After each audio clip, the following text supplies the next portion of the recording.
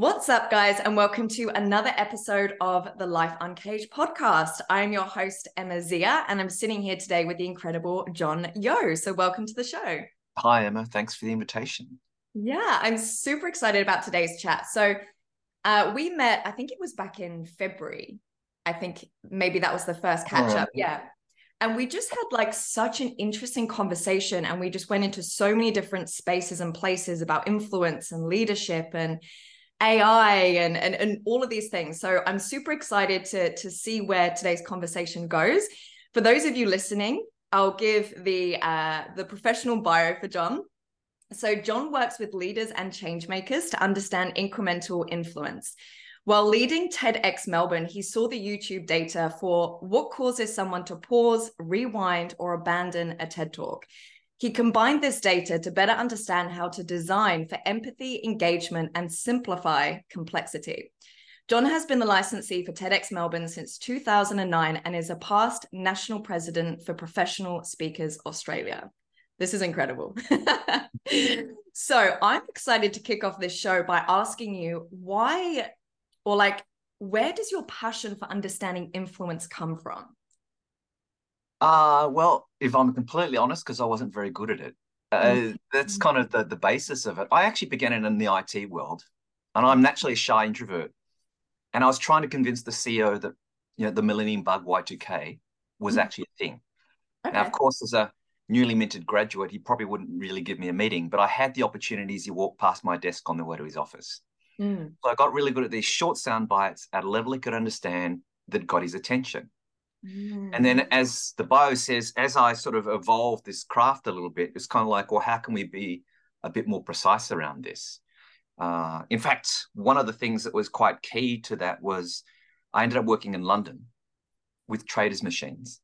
And I had to convince them that I was going to take their machine anywhere between half an hour and half a day. The problem being that for every 15 minutes that trader didn't have their machine, they were personally losing £1 million sterling.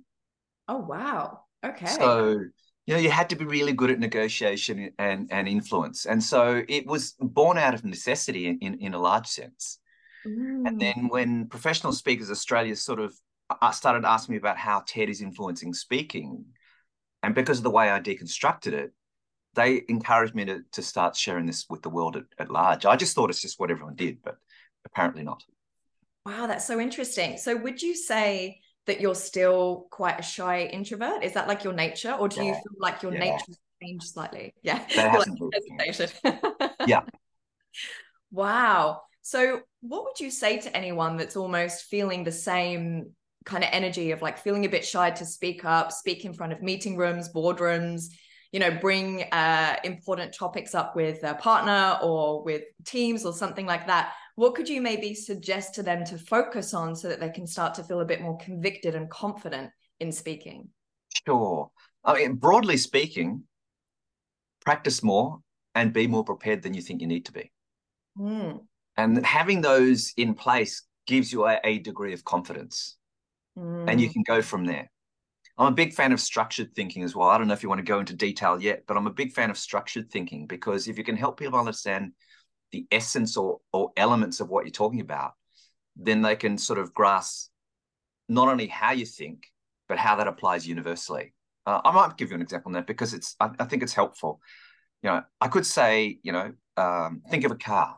Some people might think of a Ferrari, some might think of a Toyota, or anything in between. But if you took the essence of a car, it's effectively only brakes, accelerator, four wheels, and a steering wheel.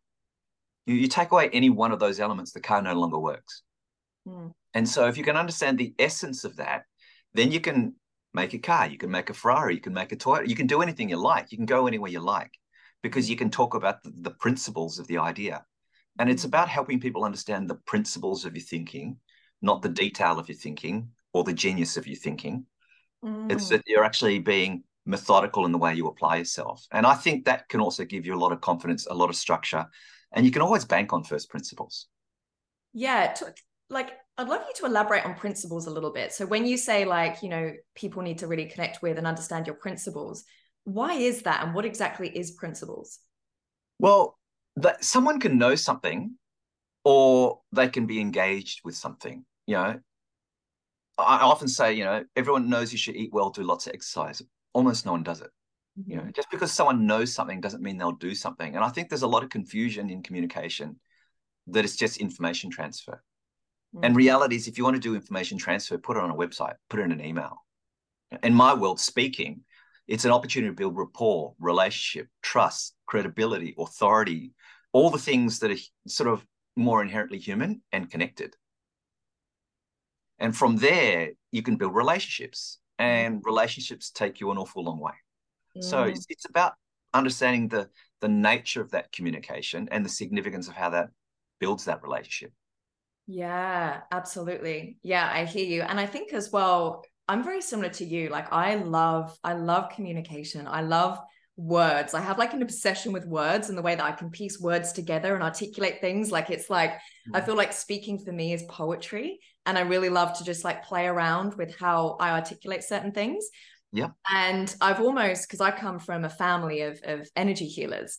And I've always thought ever since I was very young that, you know, I come from a family that use their hands to heal people and to, you know, bring about change and transformation. And I've always thought with me, it's my words, it's through my speaking and my writing, which really carries that transformational energy. And this is what's really interesting, very similar to you, is when I was younger, I was actually at school, I felt like I was a mute. I felt like I actually couldn't speak. And there was such a debilitating fear of saying the wrong thing or saying something stupid and being judged for it. So I just decided I just won't speak at all. Mm-hmm. And it's funny because all of the like inner work I've done and transformation work and even just putting myself in situations that felt very uncomfortable. So one of the ways that I did it, similar to what you were speaking, was I actually started working as talent in the media in London. So I just started booking myself into music videos and acting jobs. And I was like, I'm just going to get in front of the camera that's going to be blasted like nationally or internationally, because what an incredible way to feel comfortable speaking by just throwing myself in that type of environment. But something really interesting happened is I didn't notice a change. So I noticed a change in the way that I would outwardly present myself, but the debilitating fear was still there, especially outside of the camera. You know, when I was in close conversation with friends or, you know, whatever, like I would feel that fear coming up again. And it was when I was actually at uni, I was doing an assignment on social media and the impact that has on your self-worth. This was when social media had just come out. And that's when I realized it was a self-esteem thing. So I started to like go through my own therapy process accidentally just through reading books on self-esteem. And I was like, wow, I'm just so not confident in who I am that I actually use the avoidance of my communication to push people away so that they can't see me, they can't hear me, they can't get close to me if I shut them off, right? Mm-hmm. And so going through that journey and now, you know, I do speaking and podcasts and things like this, and it's actually part of my superpower. And I think that's the thing with words and communication is it really is the bridge between the external world and the internal world. And it really does like invite people into experiencing who you are. And I think one thing that I always say to clients is, you know, your words are incredibly powerful. Like speaking them out loud, it's a vibration you're putting out to the universe. It's an influence, I think. And, you know, touching on influence, I think people don't realize that we are all incredibly influential, right? Like we're influential in the micro conversations that we have, the macro conversations that we have. And I think, you know, influence has so many different levels, and we'll segue into that. But I think it's really important to know that like words and communication is even just the self-talk, because that's where it starts, right? It's the self-talk of like, how am I communicating internally and inside my mind and inside my nervous system? And like, let me check that first, because that's going to be impacting how I feel, my health, my energy, my vitality. And then let me translate that outwardly and see how my words can really change, just so much about the way that I connect and influence. So I think that's really interesting. I think it's interesting that when we write words, we call it spelling. Because when you spell words, it's kind of like an incantation. It creates the magic that, you know, the connection that you can't do through any other way. Yes. Yes. And it's so true. And this is very, you know, in the spiritual space and personal development space, this is spoken about a lot. People say your words are spells. And I've never really connected with that word specifically, but I absolutely agree with you. The essence of it is completely true. And I was even saying to someone the other day, you know, like even like the things that you mutter under your breath, like when you know, you stub your toe or when something frustrates you. And it's like the language you use, where are you maybe giving away your power by using language which is maybe lower consciousness just because you've been conditioned to use it that way. But actually, there's another option which keeps you a bit more intact in your power in those moments where you feel like you've lost your power, you know? Yeah. Yeah. So that's really interesting. Yeah. So let's segue into influence a little bit more. Sure. What would you say? So you use analytics to kind of understand and increase influence. So what would you say influence is to you, if you could kind of concise that? Ooh, that's a tricky one. I think it's the ability to shift someone's mentality from where they are to where they really want to be. Mm-hmm. Amazing. And so, you know, it's more than knowledge, it's more than will, and it's more than coercion, although those things kind of are near cousins. Yeah. It's almost like I can see like coercion as an example being like a shadow aspect of influence, you know, because influence is power essentially. Like if you can inspire someone to move from A to B, that's power. And it's kind of like, how do you choose to utilize that? By coercion or by inspiration? Yeah, absolutely. Mm. Absolutely. So what would you say makes someone influential? I think it's a combination of things. It's the clear thinking that I mentioned earlier. Mm. It's the mentality they have in terms of what's their intent, and it's the presence they carry within them. So things like self-awareness, self-acceptance, self-esteem are incredible precursors to having that presence. And I think it's something you can cultivate. Some people have it naturally. I'm not one of those people, but some people do have it naturally. And so it's like, if you understood those aspects of self-awareness and consciousness, you can find a way to navigate that and to cultivate that to a point where it almost precedes you in terms of either your reputation from an intellectual level or just physically. Some people just have that physical presence about them. Some people call that charisma, I guess. But, you know, it's about knowing who you are, what you believe, what you stand for, what you represent, and then backing yourself in that. Yeah, and you just touched on such a good point, because I feel like conviction is incredibly powerful with influence. Like we want to follow the person that is the most certain, right? It's like if things were to just completely, you know, fall apart and collapse, we'd be looking for the person that's like, I know the way, or I know how we can navigate this together, or, you know, there's something about certainty and conviction that is just naturally very magnetizing. And exactly as you touched on, that's where I think people can trip themselves up with influence, is because I agree with you. It absolutely can be learned and it absolutely can be inherent. And I think where it trips people up is where they're still moving from that place of like really low self-worth or low self-esteem, but they're almost overcompensating by learning the tactics of influence. But the energy and the presence is still felt in that low self-esteem, because your energy speaks louder than words more often than not, right? And people feel your energy when you walk into the room. So I think like for someone to be able to dive into both those arenas of like learning how to be more influential through your words, your presence, your posture and things like that, and also to dive into the inner space, I think that is where like the two worlds merge, and that's like incredible influence. Yeah, absolutely. It's an integrity between, you know, I guess your mind, your body, your spirit, your sensibilities. Absolutely. And you posted something on LinkedIn, and I can't remember exactly what it was, but I think you were doing like an interview or a talk on influence. And do you remember which one it was? Because I posted on it. I remember what I said, but I can't remember what your... I've done a few lately around that. So there's so one of the things I've been studying lately is around how technology has impacted our ability to influence, whether that's through Zoom or through artificial intelligence and using technology in that sense. So it was probably something in and around that it was most likely. But I'm not sure because I've done quite a few lately. Some of them more softer and some of them a bit more hard-edged, like technology-based. Yeah. I think this one specifically was actually not so much technology-based, because I remember my response was talking about the inherent influence and then the learned influence.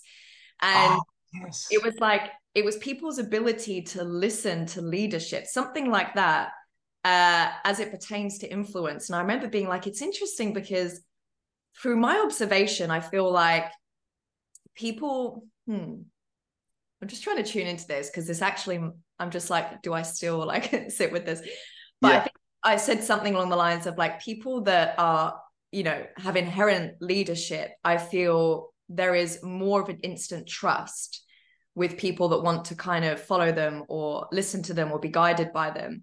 And I think people that almost learn influential skills, people that are in leadership positions like executives, entrepreneurs, business owners, things like that, you kind of notice that there's not so much like a natural magnetization or natural following, but the job still gets done. It's just kind of in a slightly different way, slightly different texture. Yeah. Well, I mean, it does speak towards leadership versus management in many respects, and we need more managers than leaders, but leaders classically are a little bit unique and a little bit distinctive in some way, shape, or form beyond their capability.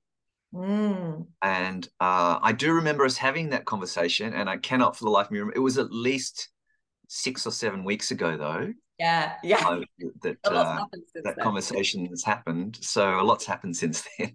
Yeah. So I want to ask you a question with the managers and leaders. Do you think, because one thing that I've really come to realize, and this might be seen as controversial or whatever, but I'm very controversial by nature, but like, is people finding their natural positionality and how that really amplifies their own inner strength. So like when managers are trying to be leaders and when leaders are trying to be managers, there's this suppression that happens. And it's like, sometimes I find that people at the management level are trying to be like the leaders, but it's actually taking them away from their power as a manager, and then vice versa, the other way around. Is that something you've also noticed, or? I think it depends how much they know and accept themselves. Because if you know and accept yourself, you've got a platform, a strong platform to build all the other skills, capabilities, and knowledge. But if you don't know yourself, you're kind of building your ideas kind of on loose ground, and it may or may not hold.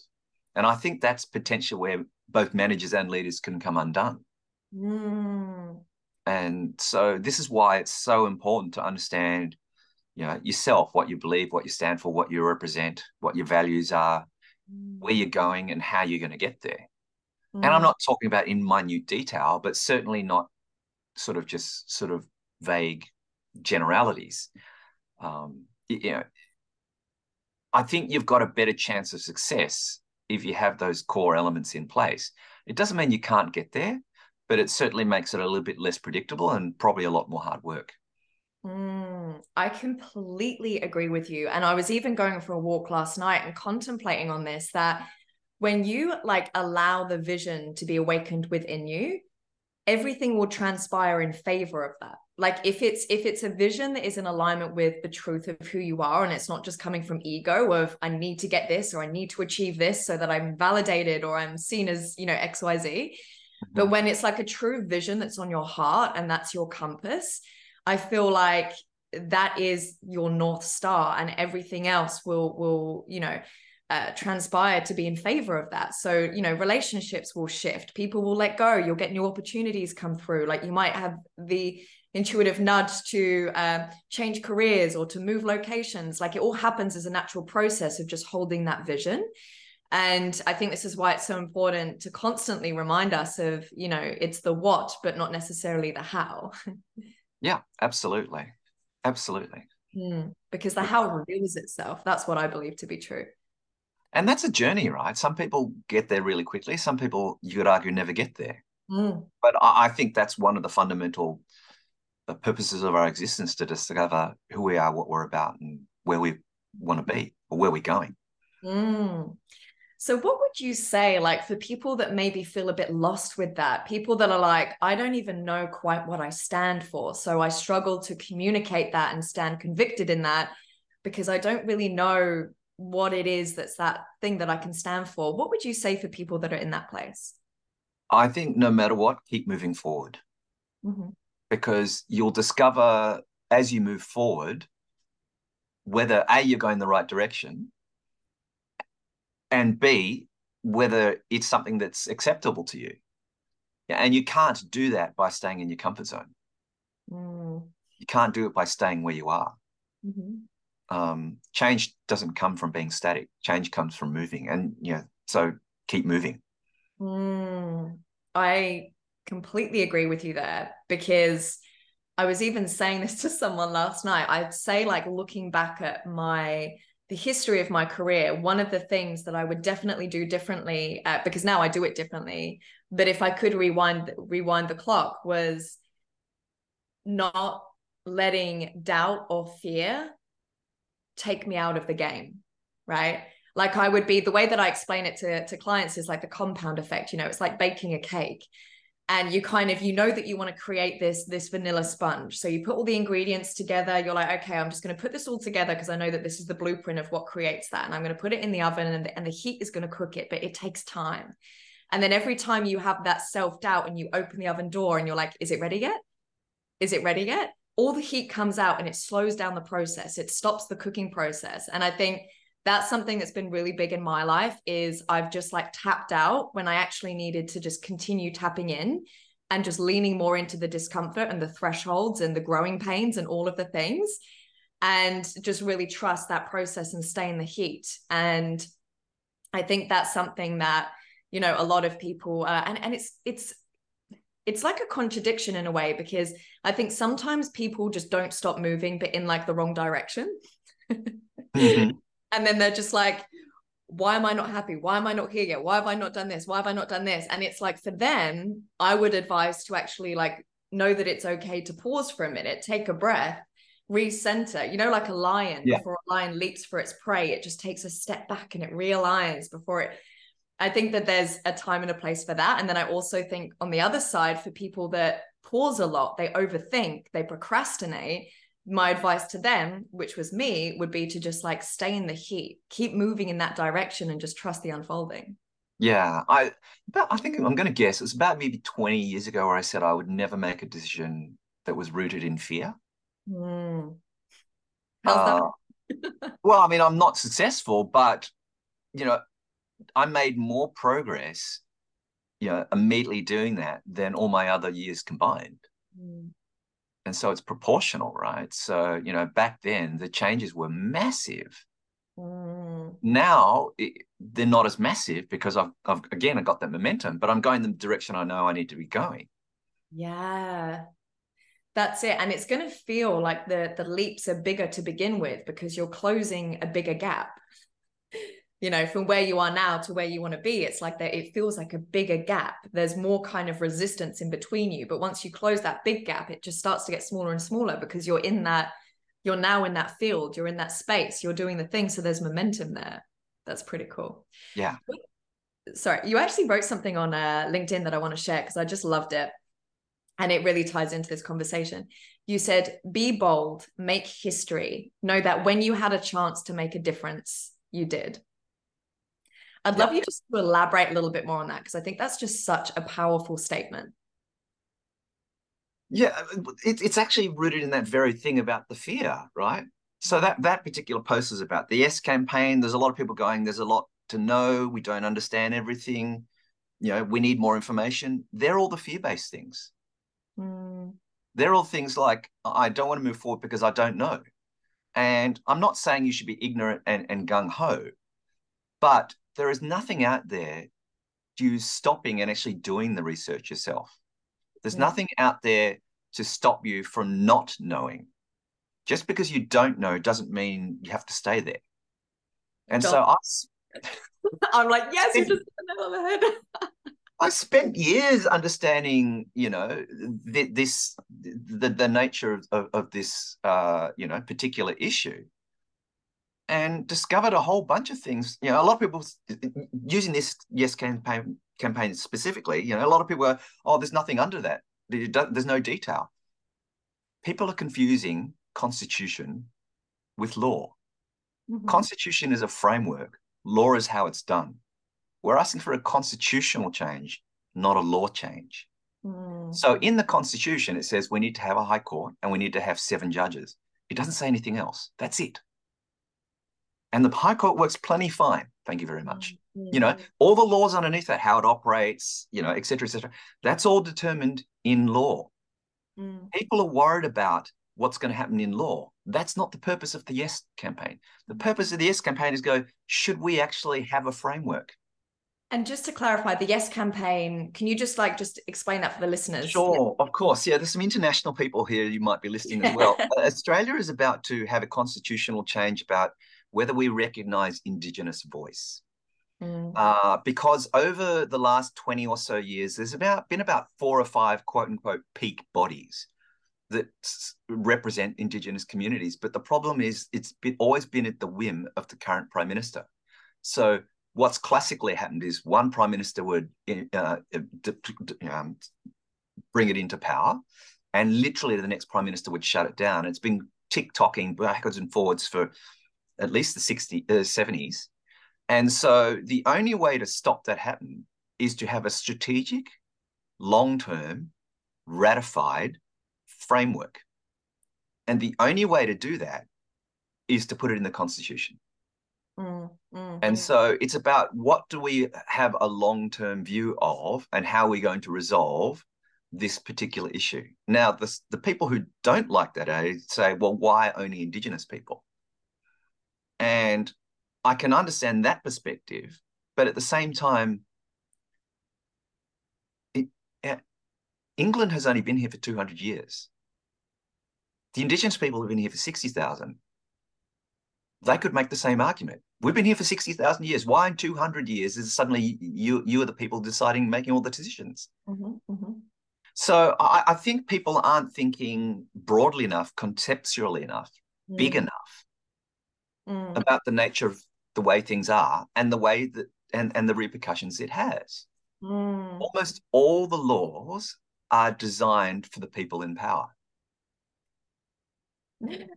And so, you know, this is one of those ways to potentially address one of those core elements. And I don't want to go into that detail now because that's not the purpose of this podcast, but I'm more than happy to have that conversation. But I think if you sort of think through the logic of it, then you have to be more thoughtful and considered around the context, the nature, the history, and the meaning of what does it mean to be a young nation that wants to own its future.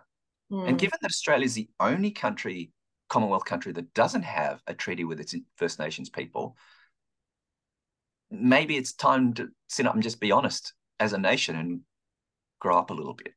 And I think I want to kind of circle back to a couple of things I think was so important that you touched on, kind of expanding it from the Yes campaign into the broader view, is that I do think people are very short-term focused, as in like even tying it into influence, people don't realize that the decisions that we make and the behaviors that we engage in and what we normalize now is going to impact the generations below us. And I think it almost ties into a bit of self-centeredness or selfishness in a way of just, you know, people are just focusing on their lives and, you know, the short time that we have here, what can I create for my life? What can I do for my life? And it's like, you've come here as part of a collective consciousness. You've come here as part of humanity. What you say, what you do, what you engage in, what you normalize is going to impact the people that come, you know, underneath you. And so it's thinking more from like a legacy perspective of what decisions do I want to make now that maybe I won't even see the consequences of in my lifetime, you know, but I'm going to stand for this now because I stand for humanity. I don't just stand for my individual existence. I can be individual and I can also be part of the collective. So I think that's something that's really interesting. And even things like, you know, things that you see on social media and what people normalize there. And it's like, make sure that you think bigger and broader, and you anchor your decisions into the bigger context of how is this going to impact humanity as a whole, not just my life, not just my immediate family, but also humanity. Because when you live like that, I feel like we're living together, you know, like we're actually all here, like creating an impact together. Yeah, short-termism is exactly why we have corporate greed. It's exactly why we have, you know, an environment that's collapsing in on itself, because we've done that for too long.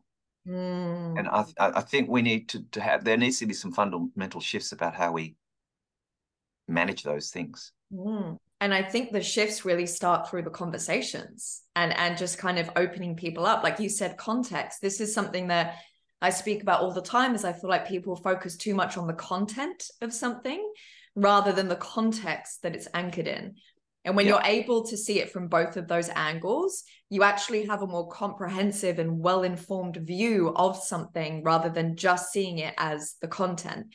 And this is something I speak about often, is like, even in my work, I might say something to one person, like I did it just before with the leadership. And I was like, with the like creating like the compound effect. I might say something to one person because the context that they're in, it makes sense for me to give that advice or guidance. But for the same person doing the same thing in a different context, the guidance would be completely different. And I think we're so quick to put meanings and certainty to things that we can just jump onto, oh, well, they're doing that or they're saying that, so this means X, Y, Z about that person. And it's like, well, widen the context a little bit. Where are they coming from? What is like the bigger impact of what they're saying or doing? If that was in a different context, how would it land differently? Just to kind of really broaden perspective. So I think that's really interesting. And then another thing that we actually started talking about just a minute ago was, what was it? It was something you said. Oh, it was about like being okay not knowing, as in like there's nothing that you said, something like the essence of it was like you can learn about it, like you can, and I was like, wow, like this is something I've been reflecting on so much, is you know, you're always going to be a beginner to something. And and I would say this is something that's tripped me up quite a lot, because I'm someone where I like to know things. I'm very analytical and logical by nature, and I'm sure you're pretty similar. And it's like, it's just humbling yourself and knowing that you get to be a beginner, and there's excitement and curiosity in that. So if I'm about to start a new project or a new venture, I might be really well informed and you know a lot in one area, and then I jump into another area and I'm a complete beginner and there's a lot of ignorance there. But the thing is I get to learn, I get to discover, I get to build my way up that ladder without making it mean anything about me, without going into story of, well, I can't do this because I don't know about it, or this is obviously out of my depth because XYZ, you know, all these stories that we make as humans. And it's like, let's just remember that life is a game and we get to play with it. So if we're feeling inspired to move into a new area, new project, new career, new venture, whatever it is, let's start from that beginner level with curiosity and playfulness, and ignorance can be a very powerful thing because there's less resistance holding you back. You're like, let me just give this a red hot crack, see what happens, let me get it. And then once you're in it, you can learn, you can discover. And this is something, you know, when I study people that are very successful in business, you know, more often than not, they started having no clue anything about business, because you can learn knowledge to a certain extent, but it's when you're in the arena, that's when you really learn. That's when you really experience. That's when you really get that, you know, that training, that university degree, but not necessarily, you know, learning it through uni. So yeah, I think that that's just a really good reminder for everyone that's very ambitious like you and I, that the beginner is good, because we get to learn whatever we actually want to pursue.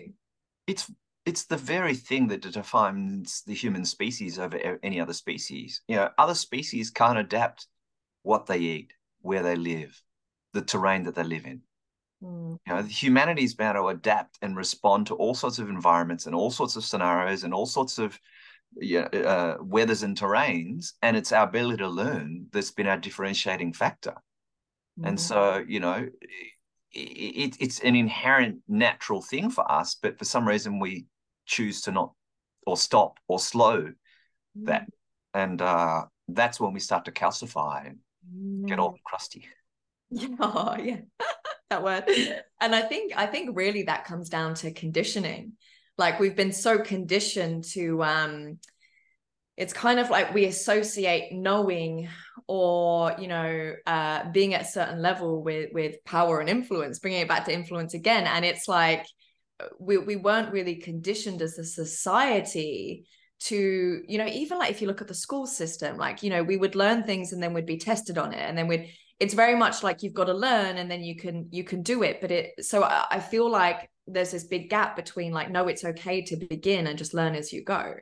And you really can learn something that's completely like opposite from where you are right now. If there's a passion behind it and there's fuel behind you wanting to discover that thing, go out there and learn it. And I saw one of my friends the other day posted on LinkedIn saying, embarrassment is the entry of success, the entry price of success. Nice. I love that. Yeah. And what she was essentially alluding to was that when you're starting out, you're going to be exploring, you're going to be experimenting, you're going to fail, you're going to do all of those things. So embarrassment is almost the entry price. But once you're through that threshold, it's a different game, right? And then you get to do it again in a different arena. And it's just about bringing a lot of lightheartedness to that. Totally. I love that. So let's touch on AI and the advancement of technology, because before we jumped on this call, I said that I feel like you and I share this commonality between, as the, AI and automation technologies advance, how is that going to impact the way that we connect, communicate, feel empathy, and influence with each other? Because I feel like, with artificial intelligence on the rise, it's an opportunity for us to capitalize on what truly makes us human, which is emotions and energetic intelligence and communication intelligence and all of these things that maybe we haven't put an emphasis on because we've been focused on learning the skills. And when those skills are going to be able to be replaced by, robots and automated technologies, it's like, wow, we actually get to explore depths within ourselves that we really haven't had maybe the chance to. So I'd love for you to just maybe share what you can see shifting in workplaces with this kind of advancement in technologies and how that relates to connection and communication, and maybe also what you predict for the immediate future with that as well. All right. Oh gosh, whenever I think predicting, it starts to make me nervous because I don't think anyone who's even remotely aware of what the technologies can do can predict it. But I'll make a sort of generalization rather than a prediction, maybe. The difference between AI and previous technologies is pretty much any other previous technology couldn't do intelligent consideration and action. So, you can automate, for instance, your social media by telling it when to post, but you still had to enter the data and you had to still tell it when to do it. Mm-hmm. Artificial intelligence, and just kind of keeping on with that analogy, can work out not only the best time to do it, but who to post it to, how to language it so that person understands it, and do it completely autonomously using source material that you might have given it or it might have found from somewhere else. And that's a big difference. That's a massive amplifier.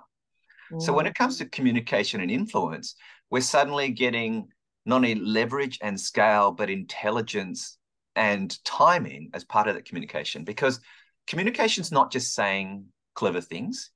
It's the ability to say the right thing at the right time to the right person in the right way. And AI allows us to have a greater precision around that. And so when it comes to communication and influence, it's really around, well, how do we utilize tools as a leverage point for communication and influence, as opposed to a mechanic, which is just helping you get something out the door. So that's kind of the nature of communication influence. The problem is that AI is taught on what's already out there, which means if you think about the law of averages, the quality of the content is so broad and so sometimes wacky, and the AI is forced to treat that as intelligent and correct because it can't make that judgment. And so therefore it just amplifies more of the average or more of the wacky or more of the mix of both, none of which, any of those things, have full utility at its highest form. This is the difference between a great writer and thinker and a bot that can generate a whole bunch of words. And so, that will always be the distinguishing factor in the near future, simply because the amount of high quality content versus the amount of average quality content is disproportionate.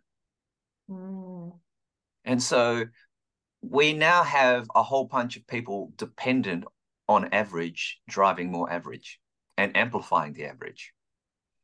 And so if you're going to be intelligent about how you use AI to influence, you can't just let the bots do what it likes. There needs to be thoughtful consideration about what it produces, intelligent application about how you might go about it, and obviously responsibility to what it ultimately to publish what you ultimately publish.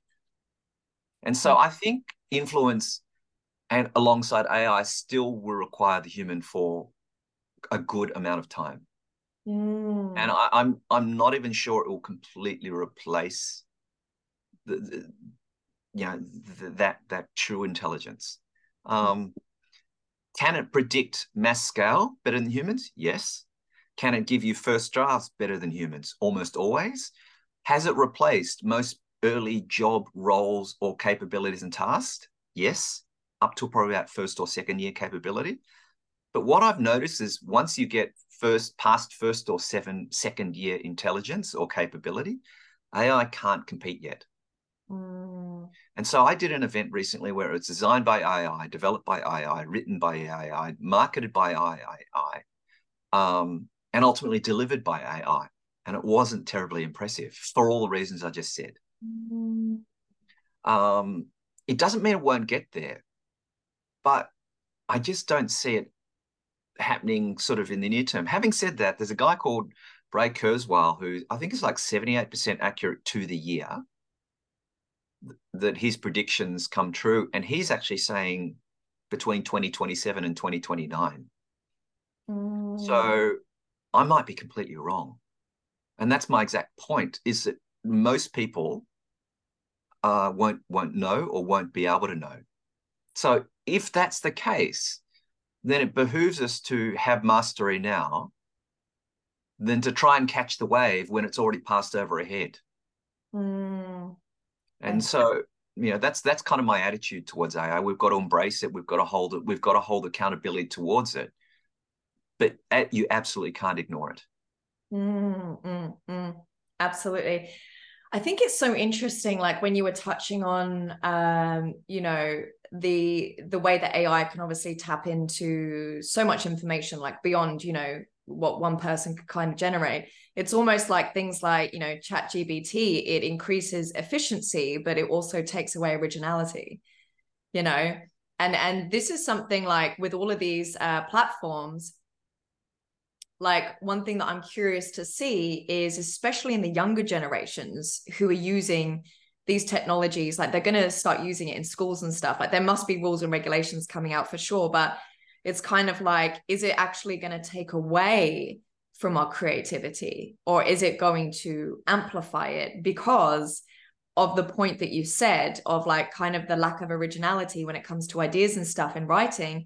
Because it can just tap into what's already there. And it's like, oh, is that actually going to inspire us more to find the creative angle, to innovate on our own thinking, to create something which is original in a world where there is so much, standard. It's kind of very similar. So I think that's interesting. I think it'll do both. I think it will kill originality and force greater creativity. So it'll move the window sideways as opposed to move humanity up. Yeah, absolutely. And I think this is the thing as well, is that with, we go through these stages of evolution as humanity. And even though it seems at the moment, because there's so many articles and like media out there saying how AI is going to take over jobs, it's going to replace this, it's going to replace that, it's almost like a bit more in that kind of fear frequency at the moment of people being like, oh, I don't know if my job's going to survive.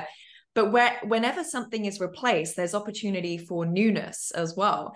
So it's kind of like this allows us to get creative and be like, okay, what new roles are going to become available in workplaces? What new systems can we create? How can we change our skill set so that we are the masters behind the AI software that increases people's impact and things like this? So I think it's just understanding that we are so new in this space to a certain extent. And yes, certain things are going to be replaced, but it also opens up so many new opportunities. And that's where we need to put our focus, is on where are the spaces and places that are opening up, and how can we really understand that and jump on that? So as you said, we kind of like ride the wave of it rather than just get overtaken by it. Yeah, absolutely. And look, AI is probably a fundamental shift in technologies we know, and that's the thing we need to know. And to your point, is the most exciting. The brand new things are going to come from this. Amazing. So I want to ask you as well. We touched on this before we jumped on the call, but with like, how would you say that someone can focus on amplifying their influence and gaining attention for their message in such a distracted world? Yeah. And this is the current paradigm with social media. The signal to noise ratio is appalling. Like 99% of the stuff that comes out is completely useless and completely pointless, often egocentric, arguably made because it, quote unquote, gets eyeballs and makes sales, but at what cost? And I think the cost at the moment is, well, the biggest cost, I think, is mental health, especially in young people. What they're expecting, what they're expected to be, what they should be doing is so driven by this mass media that I really worry for humanity from that point of view.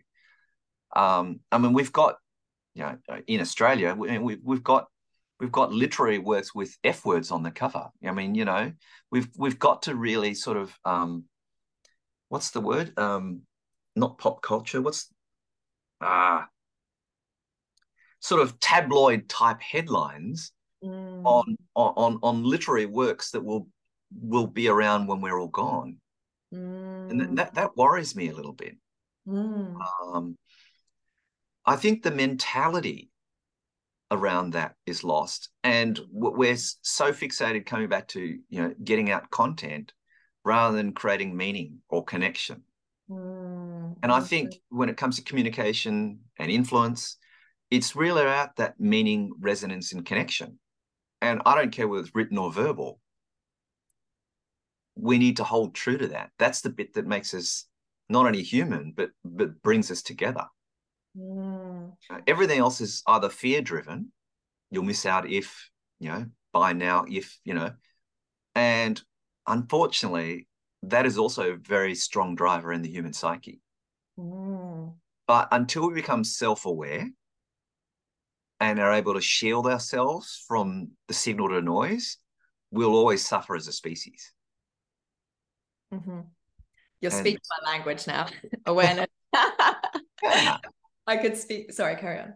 Well, I mean, it's not much more complicated than that. But I mean, I think we have a responsibility as leaders and parents, if we're those, to guide people through this transition, because I still see it as a transition. It's just a consciousness one. I agree. And self-awareness is something I speak into often, because I honestly believe that self-awareness is the number one skill that helps you navigate every area of your life with more ease. And when I say ease, it doesn't necessarily mean that things are just going to become so easy and effortless all of a sudden, but it allows you to have discernment over things so that you're not necessarily feeding into psychological patterns that maybe keep you in limitation. Like on social media, for example, comparison, I hear people say, oh, I'm looking at these people and then I'm wondering why I'm not where I should be. And, I start to feel down in myself. And so I'm just going to come off social media. And I'm like, don't remove the trigger. Keep the trigger there. Like, keep your social media, but change how you respond to it. And that comes down to self-awareness. Get curious around, why am I triggered by this person? Why am I feeling jealous? Why am I feeling behind? And all this pressure about I should be somewhere else than where I am right now. That's what you need to look at, not necessarily the trigger itself. And I think we are definitely going through, an evolution in consciousness. And so people are going to buy very differently. And that kind of urgency marketing, I believe, will, die off at some point, and then it will come back again, because it's kind of like, the way I see it is, where the masses go, then the minority, sorry, just had a phone call, like where the masses go, then the minority starts to stand out, because that's like the rarity, that's the opportunity. So that becomes appealing. And then when that becomes majority, then there's a new minority that comes up. So I feel like authenticity at the moment is almost the minority, in terms of like getting away from that, typical ways of communicating certain things, like those tabloid headlines. And people are actually like, but I see this everywhere. Like, I want that connection. I want to be, I want to feel you through your content, through your words. And we'll kind of see how that progresses, I suppose. I mean, we get a choice of two paths. We can buy into that, or we can move around it. And I think,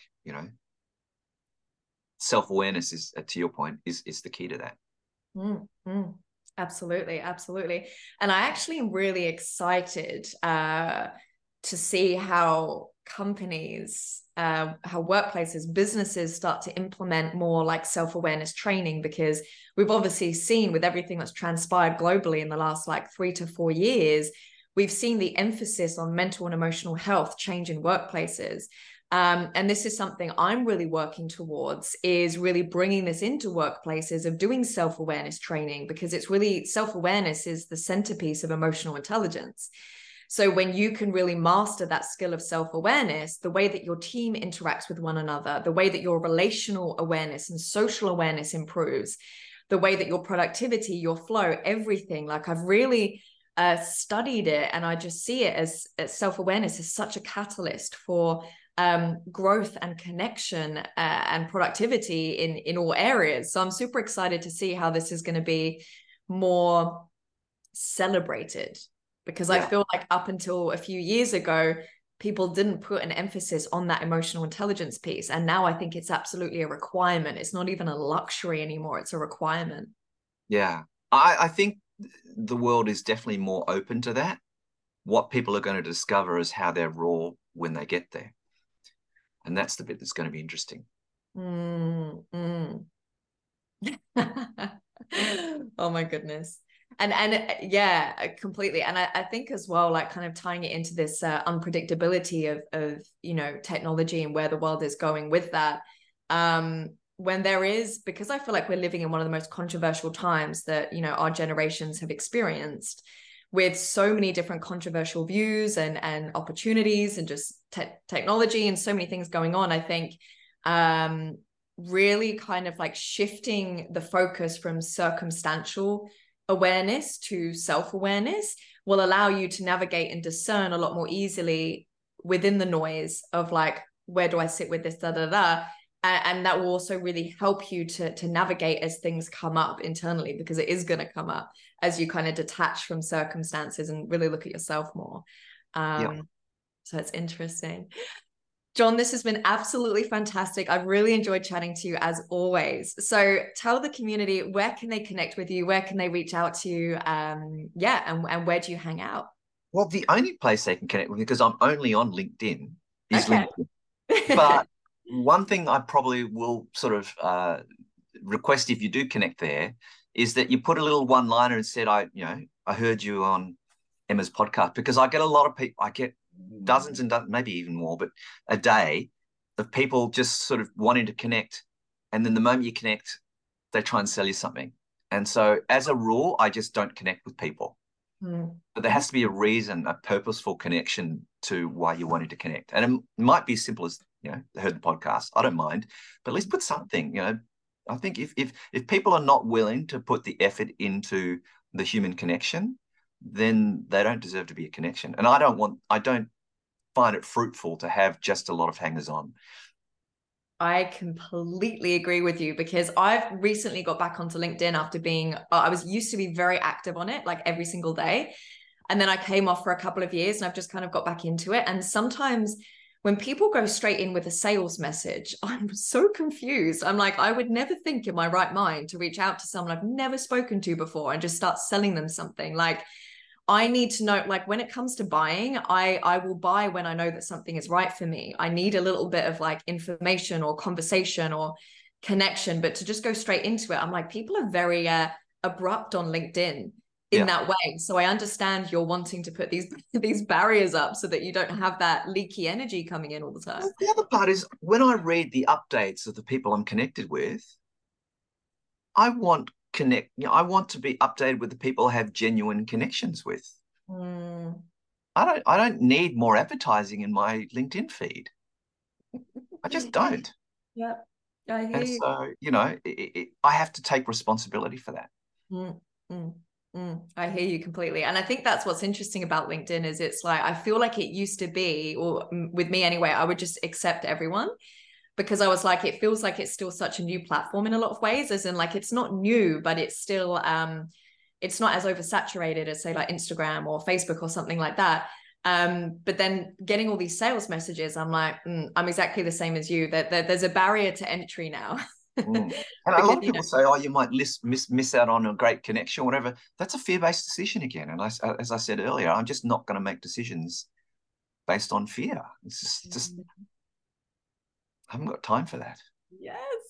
I love that. I love that. That's such a good way to wrap up as well. I love that. Do not make decisions from fear. Amazing. So if anyone does want to reach out to John, make sure you put like a little message in LinkedIn. It's just John Yeo, and I will put all of your information, your LinkedIn profile down below so people can connect. Thank you so much, John. It's been an absolute pleasure, and we will speak to you soon. Good to see you again. Chat soon. Likewise.